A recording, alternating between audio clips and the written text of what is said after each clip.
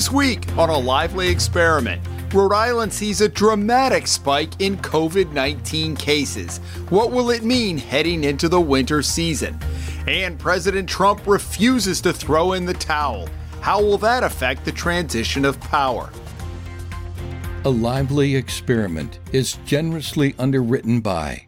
For more than 30 years, A Lively Experiment has provided insight and analysis of important political issues that face Rhode Islanders. I'm John Hazen-White Jr., and I'm proud to support this great program in Rhode Island PBS. Joining us on the panel, Pablo Rodriguez, retired professor from the Warren Alpert Medical School, Leanne Senek, National Committee woman for the Rhode Island Republican Party, and former state representative Nick Gorham. Welcome, everyone, and we appreciate you spending part of your weekend with us. Well, the second wave of COVID has arrived in Rhode Island as Governor Raimondo is imposing additional restrictions and hospitals are preparing for a potential deluge of new patients. Of course, we are not alone. This is happening across the country, but it is still unsettling, particularly for some business owners who just scraped by financially this summer and are looking at a challenging winter. Dr. Rodriguez, let me begin with you. I think the good and the bad here is we know the medical community knows a little bit more about how to treat COVID than it did before, but these numbers just within the last couple of weeks are pretty alarming. What is your take on this? Jim, we are facing one of the greatest public health challenges this country and the state has faced. We've been warning for months that the winter is going to be tough, that people need to take precautions, that they can't have large gatherings, that they have to wear masks, that they have to really avoid crowds. And obviously throughout the country, that has not been the case. And the numbers do, show that. The good thing, like you said, is that, we're not seeing the number of deaths, the speed in the number of deaths that we saw in the spring, because we are managing the disease much better. But that also brings you another problem, and that is that there are more people in the hospital. People are staying longer in the hospital because we are treating them better and not letting them die like used to be in the past. So we're going to have a real serious. We already have a serious problem of shortage of hospital beds, a shortage of staff because the staff also is getting sick, I just can't see the country turning on a dime and all of a sudden starting universal mask wearing and control. We've seen it in the election. We've seen it in the protests and the gatherings, even in the White House, where people just have not taken care of the situation. Leanne, I go to the briefings every week, and last week I heard the governor impose these new restrictions. And I did talk radio this week. I think most people are doing the right thing, and I'm not sure what's leading to this, but you wonder, there's a public relations element to this too. How much more can we do? I think most people are living their lives the way the governor wants to, and I get the feeling kind of the people she's speaking to are probably not, who really need to hear it, are probably not listening to the briefing. What do you hear as you listen to her talk about these new restrictions going forward? Yeah, I think we find that common thread in a lot of things, that the laws that we put forth are usually for people who are not listening to those things. And I think what the governor is doing is good, but we've got to reach the people who are not doing those things. There are a great number of people who are at high risk, but this is what we've prepared for. We took that time, the pause in the beginning in the spring, to make sure that we had the resources available for people. So now you see in the stores, there's sanitizer on all the store shelves. It's readily available. There are masks of different varieties available everywhere. We need to make sure that people are utilizing those precautions. There are people in our population that are very vulnerable, and those people should be the ones taking the most precautions, and I think that they are. But when you see these large numbers and the increase in numbers, it's concerning to everybody. But we need to also know how many of those numbers are asymptomatic. How many of those people are out there that are very sick and are not very sick, because that's concerning for everyone too. And I think some people, it's been going on for so long now that we tend to get comfortable. And when you've been with people for a little while, you do relax that a little bit. You might leave your mask down. You might start talking to people. You might stay longer in the company of other people. And I think that's what we have to, not just wearing the mask, sanitizing, but making sure that people are limiting their exposure to people outside their circle, and make sure they're limiting the amount of time they're spending with those people. If we're just going in and out of the grocery store, we should be okay. But if we're spending a lot of time in gatherings with people, that's not going to help things. So I do think, some of the things that we're talking about make a lot of sense. And I can understand, though, why people chafe at those restrictions. And especially when you're looking at a curfew, that's something that when you think of that, it's something you would never think you would see in our country. And I think a lot of people will balk at that because it's the idea that is the virus stronger at night. I don't think that's what it is. I think it's more that people become more relaxed as time goes on, and they need to just make sure they're still being vigilant. That's the most important thing, is that every person is taking personal responsibility. And if you are out there in the public, you need to keep that mask on, sanitize your hands constantly, all those things. We need to keep doing all that we're doing to prevent this spread. The other thing I do think we should do is we should open the field hospital. I think it's very important to keep people who do have COVID away from people who don't have COVID. One of the biggest mistakes we saw at the beginning was putting people in nursing homes that were COVID positive. We need to make sure that we don't repeat those mistakes. That was a great spreader of this disease, and it spread to our most vulnerable population. So I want to make sure that while we're looking at everybody else who's kind of out there in the public doing things, our most vulnerable population needs to be protected the most. Okay, go ahead and jump in, Nick. Sure. Last week, Dr. Jha of the Brown University Medical School was on PBS NewsHour, and she said that we are probably missing 70 to 80% of all the cases out there. This is a problem that is not stoppable at a realistic cost. In other words, this is going to keep going. Look at all the things we've done, and yet the cases are still overwhelming. I think the solution is probably set forth in the Biden plan, which is really the Trump plan without the narcissism. It's the best solution you can come up with, which is you wear a mask, you do all the personal protection that you can, keep the hospitals as ready as we can possibly make them capacity-wise, and prepare to maintain, reasonable measures, but not another lockdown. I don't think that the public is ready for that, and the data doesn't support that it works very well. So the one thing we have now is a vaccine, but they say it's only going, it was announced after the election. I think the limit right now is about 25 million people. I think there's going to be a real fight about who gets those. That's going to be a battle we're all going to be reading about soon. But really, we just have to be personally vigilant. That's the most important thing of all. I agree with my colleagues. That's number one.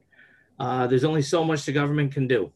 Pablo, before we move on, let me ask you about the vaccine. From a medical standpoint, it sounds encouraging, but the president was saying, it's going to be available, but available and going through trials and actually getting to the majority of Americans are vastly different things. What is your thought about the vaccine? And then you got some people who say, I'm not taking that. I don't know that it's tested, that it seems to have gone through very quickly. So I'm a member of the committee for the state that's going to be determining who's going to get the vaccine, which vaccine we're going to be choosing. Unfortunately, the vaccine is not the answer in the short term. There's not going to be enough doses. The most we're going to be getting is about 18,000 doses a week. For the foreseeable future. That is not going to be enough to really create herd immunity. So we're not going to have the protection of the vaccine probably till next winter, next fall. So in the meantime, we have to do what we have to do, which is protect ourselves. But when you have, an administration, when you have a White House that has made masks a political statement, you can't say that we're doing everything that we should be doing. And when places like Taiwan, Australia, Hong Kong, New Zealand, Canada has had better results than we have. Borders. They have no borders. You can argue. They're in the ocean. Oh, they're surrounded by water. There's a lot of studies that say that that's a big difference, Doctor.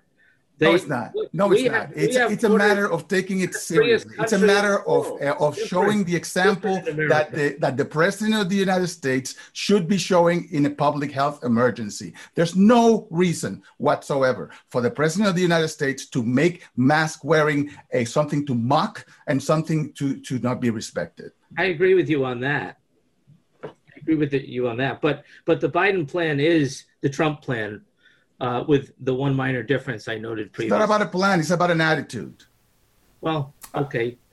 All right, let's move on. Nick, let me stay with you. You know the Speaker-elect Joe Cicarci coming in. Of course, since last week, we know that Nick Mattiello is defeated. Joe Cicarci got the votes very quickly. Longtime guy, well-liked in the House. And you know Joe well from your time in the House, Nick. What do you see the differences going in? And we've got some major problems. We've got a budget ahead of us, some legislative oversight.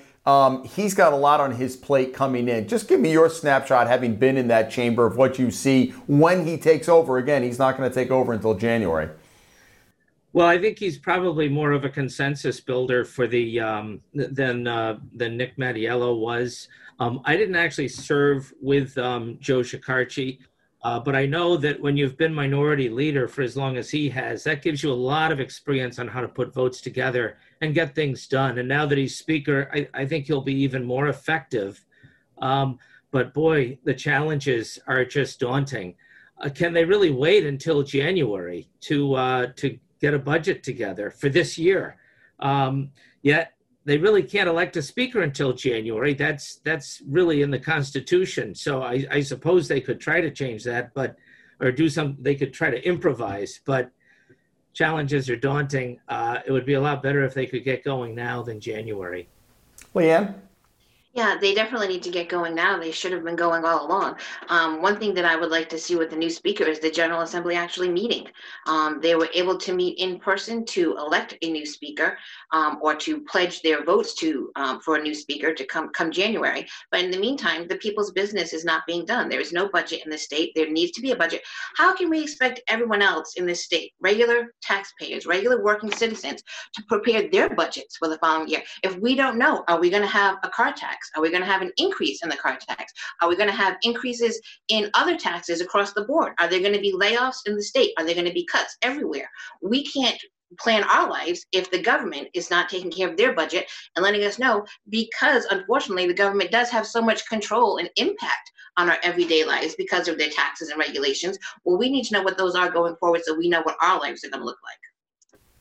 Yeah, and Pablo, the question is it Mattiello who takes the lead as a lame duck, or Cicarci? I mean, it's ticking and ticking. Look, I haven't gotten my car tax bill because they're waiting for a budget, so my town is behind on revenue. You multiply that by 39 cities and towns.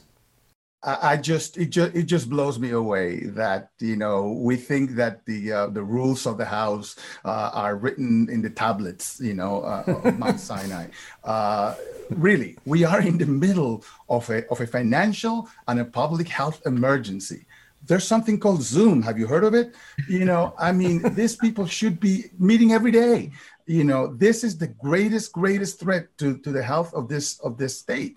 And to think that, because the rules, Mattiello needs to make a decision. Oh, no, this Cicarci. They should be both meeting every day. They should be sharing notes. They should be trying to work together to help the state move forward, and abandon all this, petty politics, that's really what it is, because Mattiello is not the speaker, going forward. So Cicarci should be just assuming not the mandate, but at least be working with Mattiello and with the leadership to develop a plan for the state.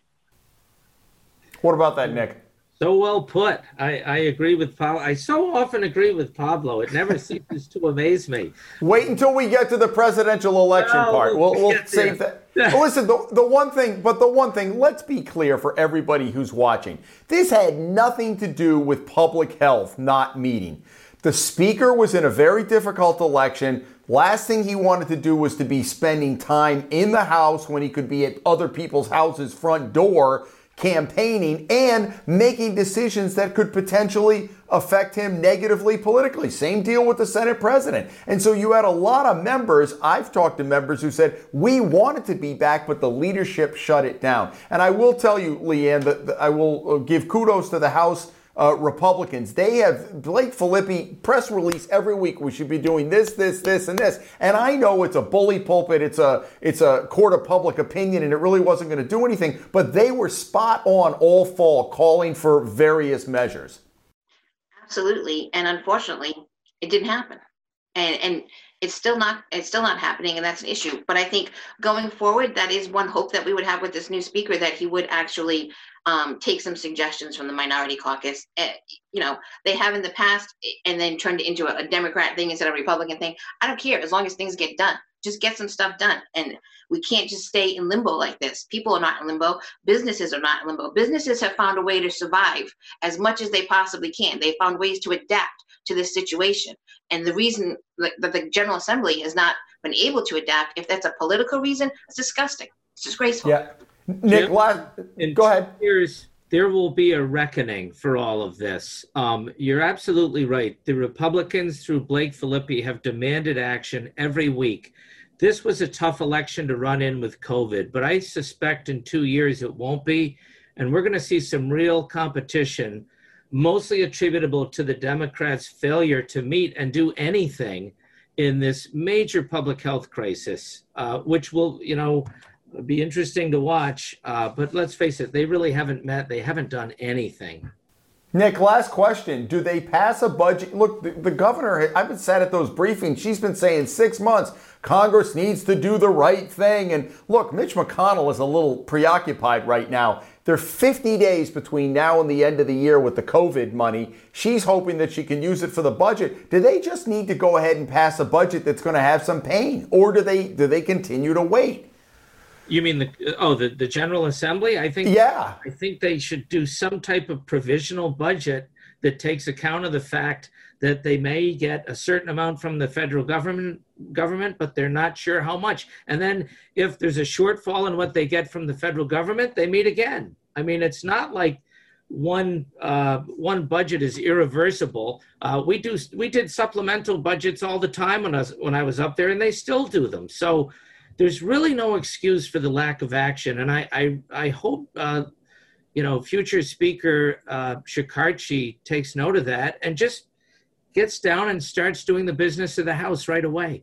All right. It's what everybody's been talking about over the weekend. All the major networks, including Fox News, projected Joe Biden to be the president-elect. He's moving forward with the administration. The president continues to bring up issues of potential voter fraud and not concede. Leanne, let me throw it right to you. You were at the Republican convention. I think a lot of people think this is probably not a surprise from Donald Trump, but should he at this point say, okay, I'm going to work with you moving forward, or do you think he should continue to fight this battle? I think he needs to continue to fight this battle. This is an unprecedented election in the fact that we had states that changed their election laws in the middle of the process. So those need to be reviewed. There are allegations of irregularities within states, and there are states with razor-thin margins. States like Georgia, if there's a difference of 14,000 votes, they're going to a hand recount. We're going to need to see that in a few of these other states that are very, very close. And the reason for that isn't just because of this president and because of this election. If you're looking at posterity and going forward, you have over 70 million people who voted for President Trump, and a lot of them are not ready to accept the results of this election because of these questions that are still pending on this election. You cannot afford to disenfranchise that many people. And that's what this will do. By just pushing this forward and saying, yeah, we're not going to investigate anything, we're just going to move on. You can't do that to that many people that will disenfranchise them for voting in the future. But also for Biden himself, if he is wanting to unite the country, then unite it with some transparency. Let us look at this and say, like, okay, we're comfortable with this. Otherwise, for half the population, there's going to be an asterisk next to his name for posterity. And let me cut to the chase before the boys jump in. Do you really think there was a big overall arching conspiracy by the Democrats to have ballots come into Philadelphia at 3 a.m. and this guy, in places where that Republicans, and I understand they changed the rules because, and people are having a hard time wrapping their head around the fact that a lot of mail ballots came in mainly because of the pandemic. But do you think there was this overarching conspiracy by the Democrats to steal the election, as the president has said? I don't think there was an overarching conspiracy. I think that there are pockets of irregularities that need to be investigated and why those things were allowed to happen. I'm not saying that the whole country, I mean, obviously we're accepting of the results where the president won. So things did work in some states, but where there are questions, they need to be followed through, and we need to have them go to through the courts and all legal things satisfied before we do move on. And I think that with this election, beforehand, Joe Biden, Hillary Clinton, Nancy Pelosi we shouldn't concede. No one's conceding until every legal vote is counted. No one's doing that. And now, because they want to push things through quickly, they're willing to change that tune. And again, that's political. And I don't. All right. Well, but the president also said in 2016 the election was rigged and he won. Let me bring other guys in. Nick, go ahead and jump in. Sure. The mail ballots are what are causing the traffic jam throughout the country. And, it comes right down to our own state government, as we just talked about. You can't make budgets without having a majority, without clarity on who the president is and who's going to run the Senate. And a lot of it's attributable to the mail ballots. I've been an observer of Rhode Island politics for 30 years, at times a participant. Ed Cotugno, the mail ballot king, the media has never once in 30 years written something nice about Mr. Cotugno. Now, suddenly, mail ballots are as pure as the driven snow. What an irony. What an incredibly acute irony that is. This mail ballot experiment that we had for this election, where the legislature of Pennsylvania made one rule, and then and by their constitution, the legislature makes the rules about voting, and then the Supreme Court changed it, extending the deadline for mail ballot submission to November 8th. That's a problem. And President Trump should have the right to vindicate the claims that he has. He should choose them carefully, and I think that's going to really temper what he can put forward. He may not have enough, he may. But this is the first time that this has ever happened, as far as I can go back, and I wasn't alive at this time, but Grover Cleveland, the election of 1888, he was a sitting president. He barely lost, he won the popular vote, but he narrowly lost the electoral vote to Benjamin Harrison.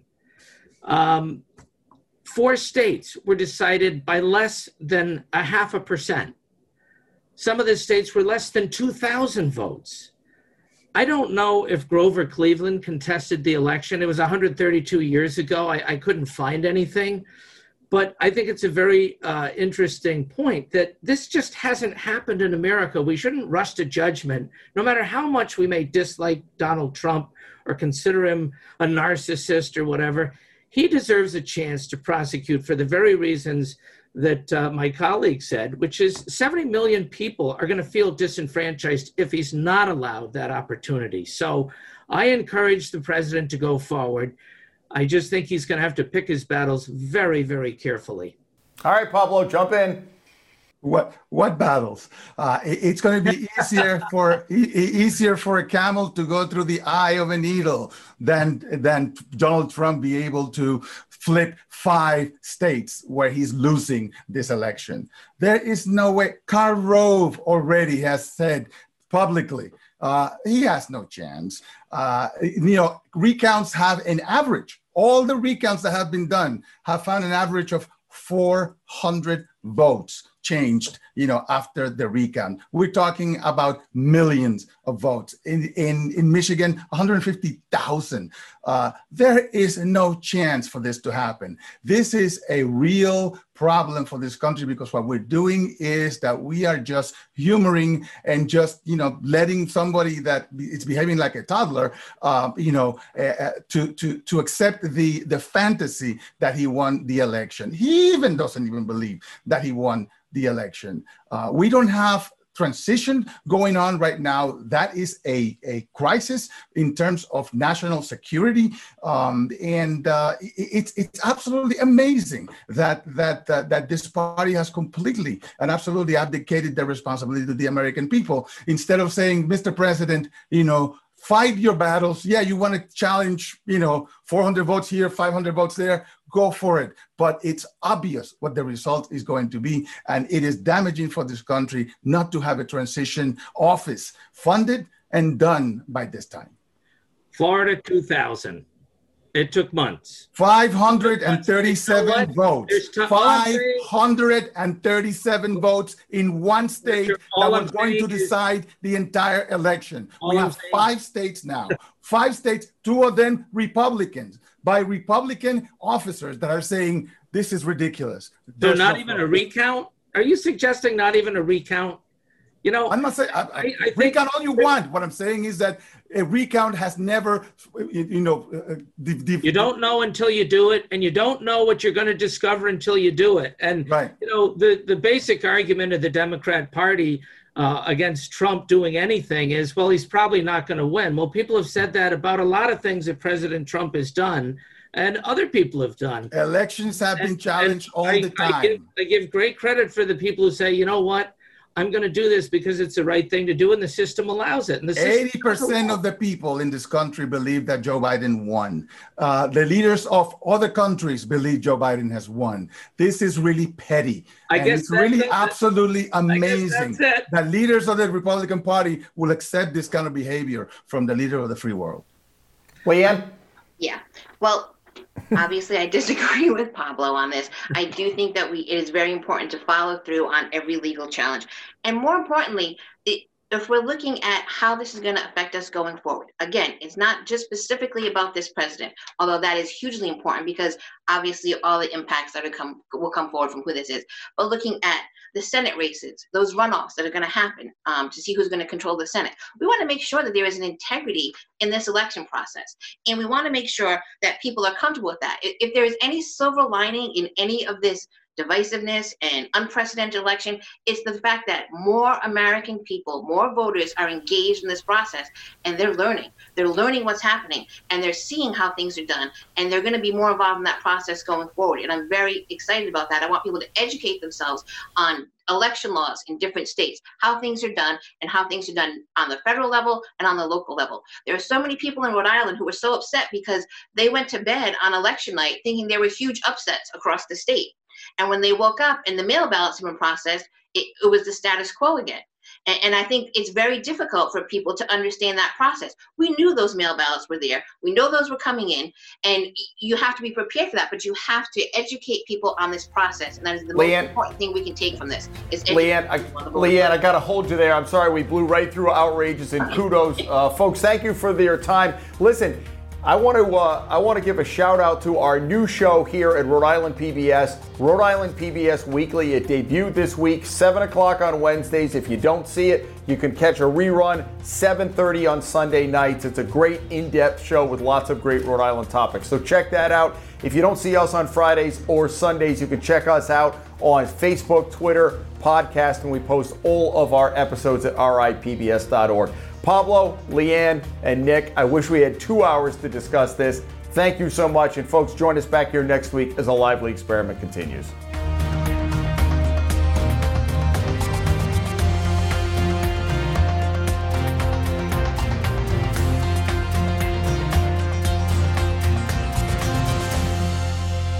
A Lively Experiment is generously underwritten by. For more than 30 years, A Lively Experiment has provided insight and analysis of important political issues that face Rhode Islanders. I'm John Hazen White Jr., and I'm proud to support this great program in Rhode Island PBS.